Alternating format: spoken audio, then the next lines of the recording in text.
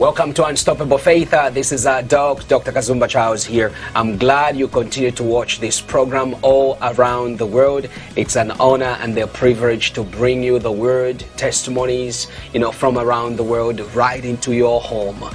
Today's program, I have a very special guest that is on the program. Ted Nellis is going to be sharing on circumstances that led to him to rob the bank. This man of God has written a book, which you will see on your screen. I got a copy here, Journey to Redemption. But I like the subtitle, Small Time Paul Asler, Convicted Bank Robber, Born Again Christian. Stay tuned, and we will be right back. Welcome to Unstoppable Faith with Dr. Kazumba Charles. This program is designed to inspire you to stand on the Word of God and to help you build unshakable and unstoppable faith in Jesus Christ.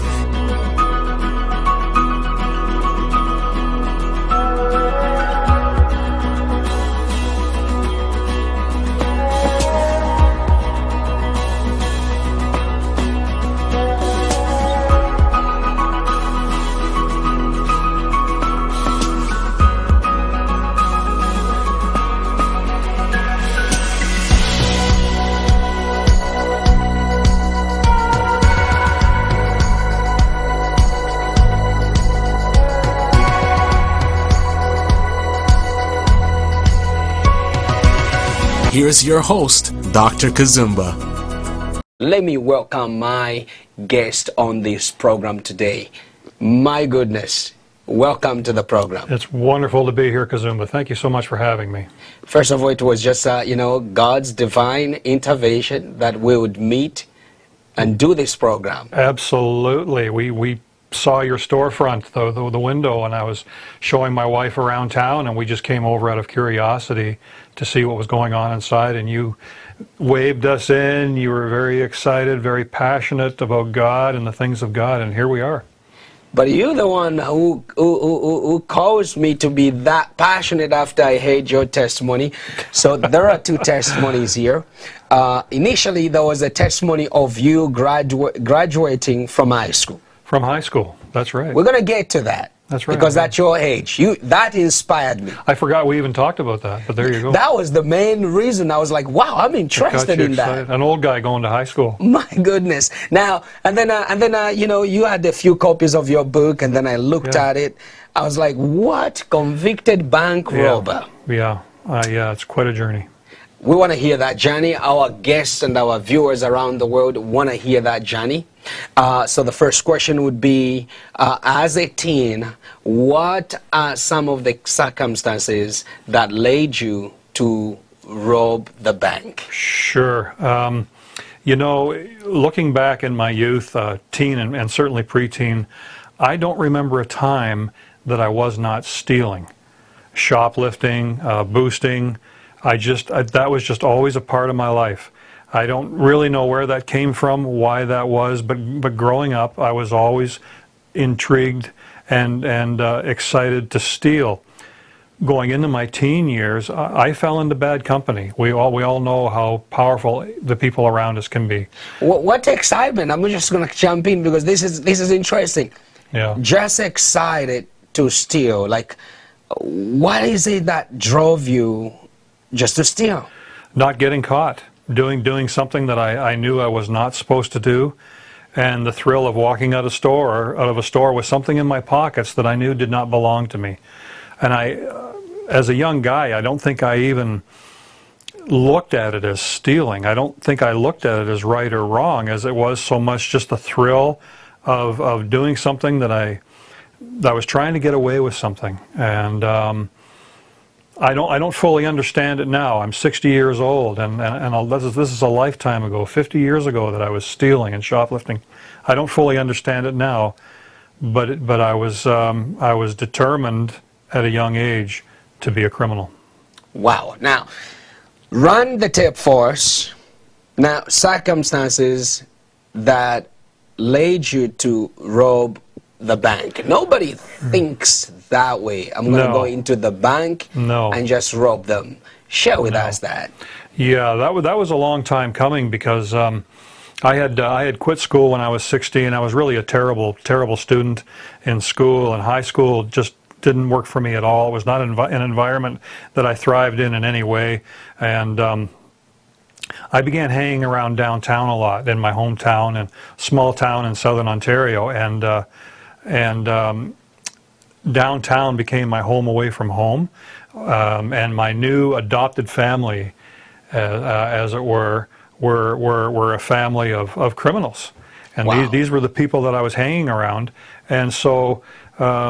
The Bible has a lot to say about bad company corrupting our habits, and so I just fell into a life of crime on and off. At 16, I was living on my own and living a very much a day-to-day existence, stealing and robbing stores in the downtown core of my hometown, and just really making enough to exist for a couple of days. And then I would be broke again. I was sleeping under a bridge for a while and sleeping in alleys and just really living that kind of a life. And I began to travel around Canada, around Western Canada, starting when I was 17. Hustling pool, and as the subtitle on my Yes. book says, small-time pool hustler. I was a pretty good pool player, and this is back in the 70s, a long time ago, 40 years ago. A person could make some money on the pool table. I was a gambler, and so I had been getting in and out of trouble with the law in my hometown, involved in criminal activity, and I thought I should leave town for a while. And I was just 17 when all this was going on. So I started making my way across Western Canada hustling pool, going through Alberta, British Columbia, Saskatchewan, and whatnot. And I did that for a couple of years, from 17 to about 19 and a half. I was living in halfway houses, single men's hostels, really a terrible life. Wow. And again, living day to day, and still stealing here and there, but not as much, just really relying on the pool table to make some money. I did this till I was 19, and I just got tired. You know, that it's a lifestyle that wears a person down fast. Yes, that's true. It's just never knowing where I was going to sleep and eat and whatnot, and I woke up in a single men's hostel in Calgary, Alberta, Canada, Yes. one day, 19 years old, tired of the way I'd been living, tired of my life, and I said to the gentleman beside me, and on the cot beside me in the hostel, you know what, why don't we just rob a bank? Wow. Wow. And we did. Wow. It was not planned. I didn't see this coming. When I said it to the gentleman beside me, whom I'd only known for a couple of weeks, in the hostel, when I said it, I was half joking. I was serious, but I was half joking. Half joking. He took it very seriously. He said, let's do it. Did you ever watch movies of robbing a bank or as a teenager or something? I did. I did. I saw the old gangster movies growing up, Jimmy Cagney and Humphrey Bogart and whatnot. But this was not planned, and this was way out of my league. Wow. When I was a stealing. I mean, I was a small-time thief. I was never part of a gang. I was never part of a crew. I didn't pull big scores. I was just nickel and dime stuff. And so this was very much just in the moment. It came from a place of desperation. I didn't like who I was, how I was living, where I was going, and in a moment of desperation, let's just rob a bank. To my surprise, my friend said yes. And so we, within about 2 days of saying that, we walked around Calgary, downtown Calgary, and looked for a bank that felt right to us, whatever that means. I don't even know what that means. How does it ever feel right? Yes. But we found a bank that suited us, 8th Avenue Mall in Calgary, and we chose it because it's in a big, it's still there, it's in a big outdoor walking mall in Calgary. Cars cannot get in and out, and we didn't have a getaway car, so we needed time to get away on foot, and we thought, if we get out of that bank with the money, we'll be lost in a sea of people in seconds. Police can't drive in, so by the time the police get to the bank, we'll be long gone in the crowd, and that's what happened. We went in, we were not armed. Handed the teller a note, we got the money, and we walked out of that bank. Minutes later, what did you write on the note to the teller? Yeah, this is a robbery. I have a gun. My hand was in the inside of my jacket, pantomiming that I'm holding a gun, and this is a holdup. I have a gun. Please give me your money. Wow. And she did, and my partner was right beside me, the teller beside her, doing the same thing. So these two tellers to my partner and I were putting, and I handed her a bag. She was putting all the money in the bag, and minutes later we walked out of the bank, bags full of money in the inside of our coat pocket. And we were at least a half a mile away before we started hearing sirens and Wow. the police making their way to the bank, and we were gone. What I failed to do was take my note back. The note that I wrote the message on to the teller had my fingerprints on it, and I had a my criminal goodness. record. Yes. And so I left in my haste to get out of the bank. I left that note behind.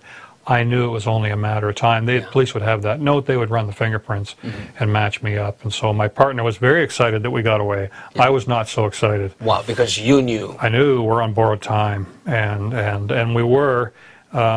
About 6 or 7 weeks later, we were broke. We only got a few $1,000s. Wow. We were broke, just partying and drinking and carrying on. We were in Ontario. We had gone, after robbing the bank, we had hopped on a train. We're back in Ontario, and we were broke. And he said, "What are we going to do now?" I said, "We're going to rob another bank." My goodness. And so we did. But it wasn't just any bank. It was my mother and father's bank. That's where they were banking. That's where they did. They didn't own the bank. That's where they did their banking. It was a small town. Everyone knew them, and my goodness. it was my mother and father's bank. Walk us through that robbery now. You know, I'll tell you, my partner, same partner, he did not want to do this. Something in his conscience just said, "Ted, this is not right. You know, your mother and father." But I was determined to do this, and. Again, the bank seemed like it was in a good location. There's a university right across the street, a university campus right across the street from the bank. And I thought the same way that we got lost in the outdoor mall in Calgary, we could get lost again on campus. We would get into the bank, rob it, walk out with the money, and we would be lost on this university campus in minutes. By the time the police got there, we would just be one of thousands of students walking around on campus. I was only in my early 20s, or actually I was in my early 20s when I got out of prison. I got ahead of myself. I was only 19 at the time. And when I robbed this second bank, I had a backpack on and a baseball hat. I very much looked like a university student. Wow. And I would just blend in with thousands of other students walking around on campus with my backpack. Mine would be full of money. Wow. And I thought we would just lay low on campus, have a bite to eat, have a beer, wait for things to die down, and then leave town. But it didn't go that way. How did it go? How did they catch up to you? It didn't go well at all. We did get the money, but seconds after leaving the bank manager ran outside, and he said, "Hold it." And I mean, in a million years, I would not have counted on this bank manager chasing us. Wow. He chased us. The other thing that I failed to mention was the bank, not only was it where my mother and father did their banking, they lived a block away Oh my goodness. from the bank, which is where we holed up and hid after robbing the bank. We robbed my mom and dad's bank, and then we hid in their house. This bank manager chased us. We lost him in the neighborhood. So there was a chase going on through the neighborhood. We hopped over hedges and whatnot, and we lost him. Wow. And we were hiding in my mother and father's home. And there were police everywhere, all over the neighborhood, knocking on doors and whatnot. And they were knocking on the door we were hiding in. We didn't answer, obviously. We were hiding down in the basement with all the lights out. But that day, my mother never came. My mother worked at the campus that I was going to hide out with the money. Wow. Talk about too close to home. Wow. I mean, it's just terrible. And that day she came home from work. She never came home from work early. She came home from work at lunchtime to get something. And there was me, her son, with my partner in crime, hiding in the basement of the home. Money from the bank we had just robbed all over the place. We were counting it. And she turned the light on, and I said, "Turn the light off, turn the light off." And she looked at me, she looked at the money, and when she came home, she saw the police everywhere, obviously, all over the neighborhood, Near the neighborhood. all over the place, cop cars everywhere, news reporters, everything going on. And she said, she pointed outside to all the commotion, and she said, "This is about you, isn't it?" And I said, yes, it is. She said, "What have you done?" And I said, Mom, I've just robbed the bank, your bank. My goodness. It was a terrible, terrible scene. Now, did your mom knew your past ways of stealing, and she just felt you were the one who did this? She knew that I had been in trouble on and off in my teen years, and our relationship had been on and off. My relationship with my parents was not good at that time because of the way I'd been living for years and whatnot. And so when she came home and saw all the commotion in the neighborhood, I think before she even got to her own house, I think she was worried that I'd done something. Wow. And so I told her what I had done, what had happened, and I said, Mom, the police are going to leave sooner or later. When they do, I'm going to get out of here. I'm going to get on a bus and leave town. And I apologized to her for all the things that I had done. And I said, Mom, you will never ever see me again. I'm just going to get on a bus and get out of town, and you will never see me again. And I had put her in a terrible position because now she's aiding and abetting a felon. Now she's helping hide a criminal. Yes. The next thing I knew, that we were in the basement, she ran outside, and I could hear her voice screaming seconds later, "Don't shoot him, he's my son." Wow. Because I guess after I had said that, she burst into tears, and she went upstairs. She went outside and told the police officers the guy they're looking for is in her house. Wow. And they immediately drew their guns because they didn't know if I was armed or not. And moments later, many police officers stormed into the house, guns drawn. And an officer, I was sitting downstairs, put his loaded gun right at me, and he said, "Don't you move." I was caught. And that's when they caught you. Now, at this point, did you ever hear about the gospel, Jesus, Christianity? No. Nothing? Nothing. So no. They take you to prison. Yes. Walk us through your life in prison. Because you've gone into prison, you don't know God, you don't know Jesus here, you are down now in prison. Walk us through that.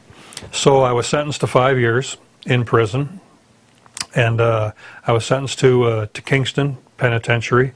For those who don't know, in Ontario, federal institution in Ontario, Canada, and at that time, one of the oldest and certainly the most violent federal penitentiaries in Canada. And when I was processed into Kingston, I was the youngest inmate in the penitentiary at that time. This was in 1979. I was 19 years old, and this is my first time in a prison. The youngest guy in there, a very violent prison. So I was very fearful of my life. Of course, I had great concerns, and I thought, well, this is going to be my home for the next 5 years. And there was a part of me. It sounds strange, but there was a part of me that was relieved. Mm-hmm. Because I had been so unhappy with the way I'd been living for so long that I was kind of relieved that it was over. I wasn't running anymore. I wasn't living on the street anymore. I wasn't living this terrible day-to-day existence. My life had been heading this way forever. As I'd said, I had always been stealing as a young guy. So there was a part of me that was relieved that I was there in that prison. And there was also a part of me that I just assumed that my days would come to an end in there. Mm-hmm. In my mind, it wasn't if I'm going to be harmed or killed, it was when. And I just resigned myself to that. Not out of any kind of a courageous act. I wasn't a tough guy. I wasn't a tough criminal. It wasn't me being tough in there. And I was afraid. But I just assumed that my days would end in there, but they did not. Mm-hmm. They did not. And so now you are in prison. What led you or motivated you to start attending some chapel services in the prison? Mm-hmm. Like who just told you come into the service?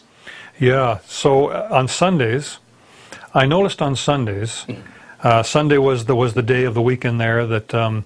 There was no work. You didn't, inmates always had a job. We all had a job, either go to school or go to work. Sunday was a down day. And I noticed on Sundays, men walking in the common area, going somewhere with a Bible in their hand. Mm-hmm. and only on Sunday. And I noticed that. Where's everybody going with the Bible? And so I asked someone, what's happening? And the individual told me there was a chapel service on Sunday morning, and invited me to come. And he just invited me to come. He said, you might really enjoy it. And so that's what got me going to chapel services in prison. This was now in Collins Bay Penitentiary, which is in the city of Kingston. And so in Collins Bay Penitentiary, I began going to chapel services on Sunday morning. To be honest, what I really enjoyed about the chapel services was that it was in a separate building on the grounds of the prison. It was a beautiful little chapel building. There were no bars in the windows. Wow. There was all the coffee you could drink, and there were visiting guests and choirs and speakers all the time. Wow. And so there were a lot of females in the choir. Yeah. Here I am sitting in prison, free coffee, no bars on the windows, and lots of females around who were very kind and very nice. Yes. And this was just a great environment to be in. It was a real break in the routine from being inside the prison, the regular lockup. So I started going, but the messages got inside. I can't remember his name, the chaplain, the senior chaplain. I can't remember his name, but I remember his face. And we talked several times, and he just was a very kind, decent, respectful person.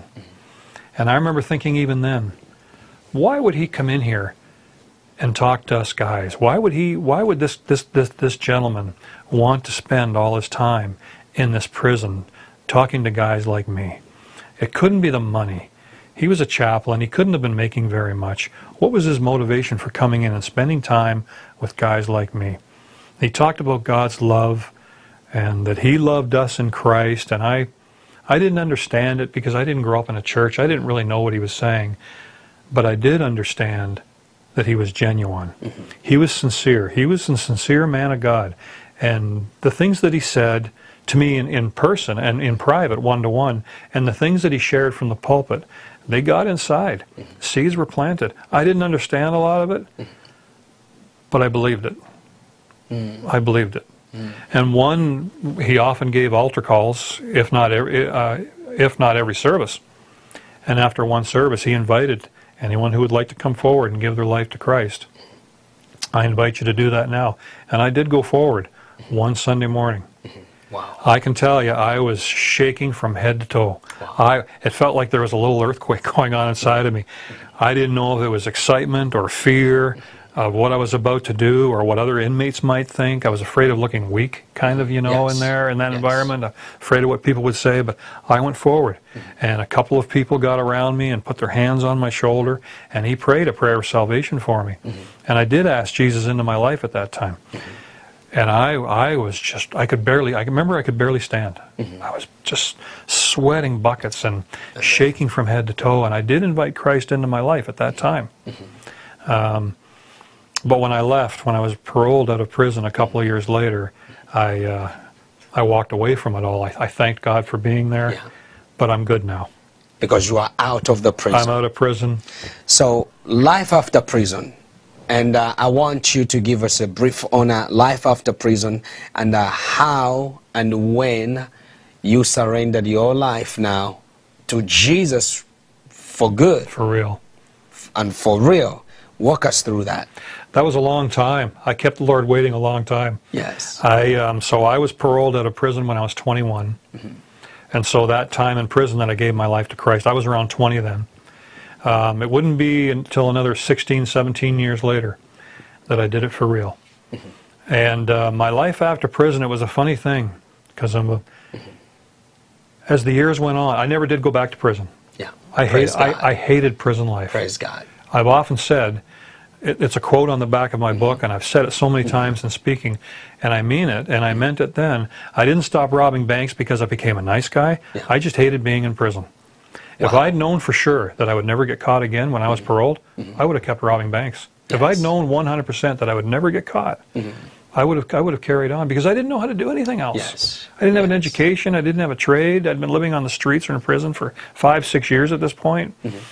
I was only 21 when I was paroled out, but I felt 40. I would have just kept on. But I just hated prison life. It's just a terrible existence. And I had to find a way to make life work for me somehow, to figure out a way to make a living and just to live a normal life, whatever that meant. I didn't even know what that was, a normal life, but I knew I just didn't want to go back to prison. In my mid-20s, just a few years after being paroled out, I started a janitorial business. In my mid-20s, that really took off and did quite well. Soon after that, I was married. I had 3 kids, and within a few years of starting my business, I was making well over $100,000 a year in the cleaning business, and bought a house. I had a nice home and a couple of new cars in the driveway. Now I had a family and 3 children. I was in my early 30s at this point, and by all appearances, I looked like I was doing okay. And people who knew me back in the day would see me and say, "Boy, Ted, you've really come a long way. You've put your past behind you." But it's a funny thing. As the years went by, my past haunted me more and more and more. Your past haunted you more and more and more. It haunted me, and I couldn't escape from it. I was full of dread and regret at the way I had lived in my young years, people I had hurt. I had hurt myself. I'd hurt my parents terribly and those around me. And as the years were, so here I am now in my 30s, living a fairly successful life. But I was very unhappy inside. And I was a heavy drinker. I was an alcoholic by then. I was working. The only reason I made that money is because I was working 80 to 100 hours a week. Wow. I never saw my family. I never saw my kids. I was a workaholic alcoholic. I thought being a good dad meant buying my kids the latest toy. As long as I was making good money, and had a roof over their head and was buying them the newest Xbox or the newest game, and as long as I was buying my wife a new car, that meant I was a good husband. Of course, we know that's not true at all. All it did was leave me empty. And so going into my mid-30s, this is a dozen or so years after being out of prison, I was very unhappy. I was a workaholic alcoholic. I was going to work one day, hungover and tired as I often was, and I stopped at a coffee shop in my neighborhood that I stopped into every day to get a cup of coffee on the way to work. And that particular day, there was a poster on the door of the coffee shop. And there was a picture of a person on that poster that I recognized. On top of the poster, it said, "Weekend of Compassion. Come hear the incredible testimony of Serge Leclerc." Wow. I'll just say that name, Serge Leclerc.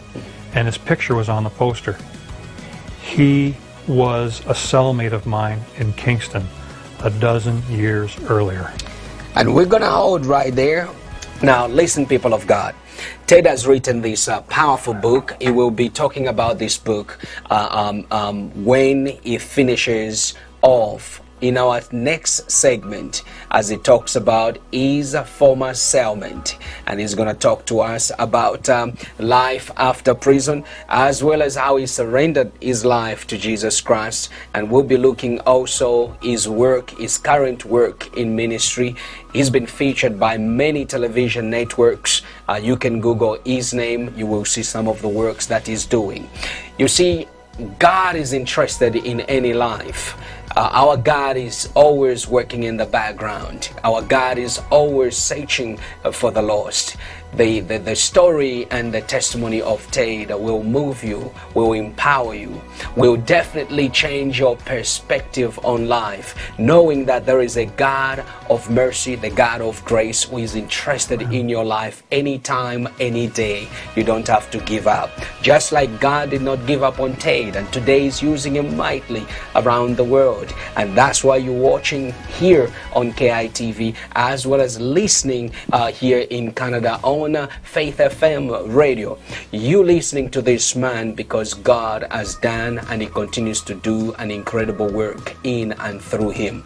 May the Lord bless you and may the Lord keep you. I encourage you to watch part 2 of Ted Knowles's testimony. God bless you. Until then, shalom, shalom. Faith is the currency of the kingdom of God. Thank you for tuning in to Unstoppable Faith with Dr. Kazumba Charles.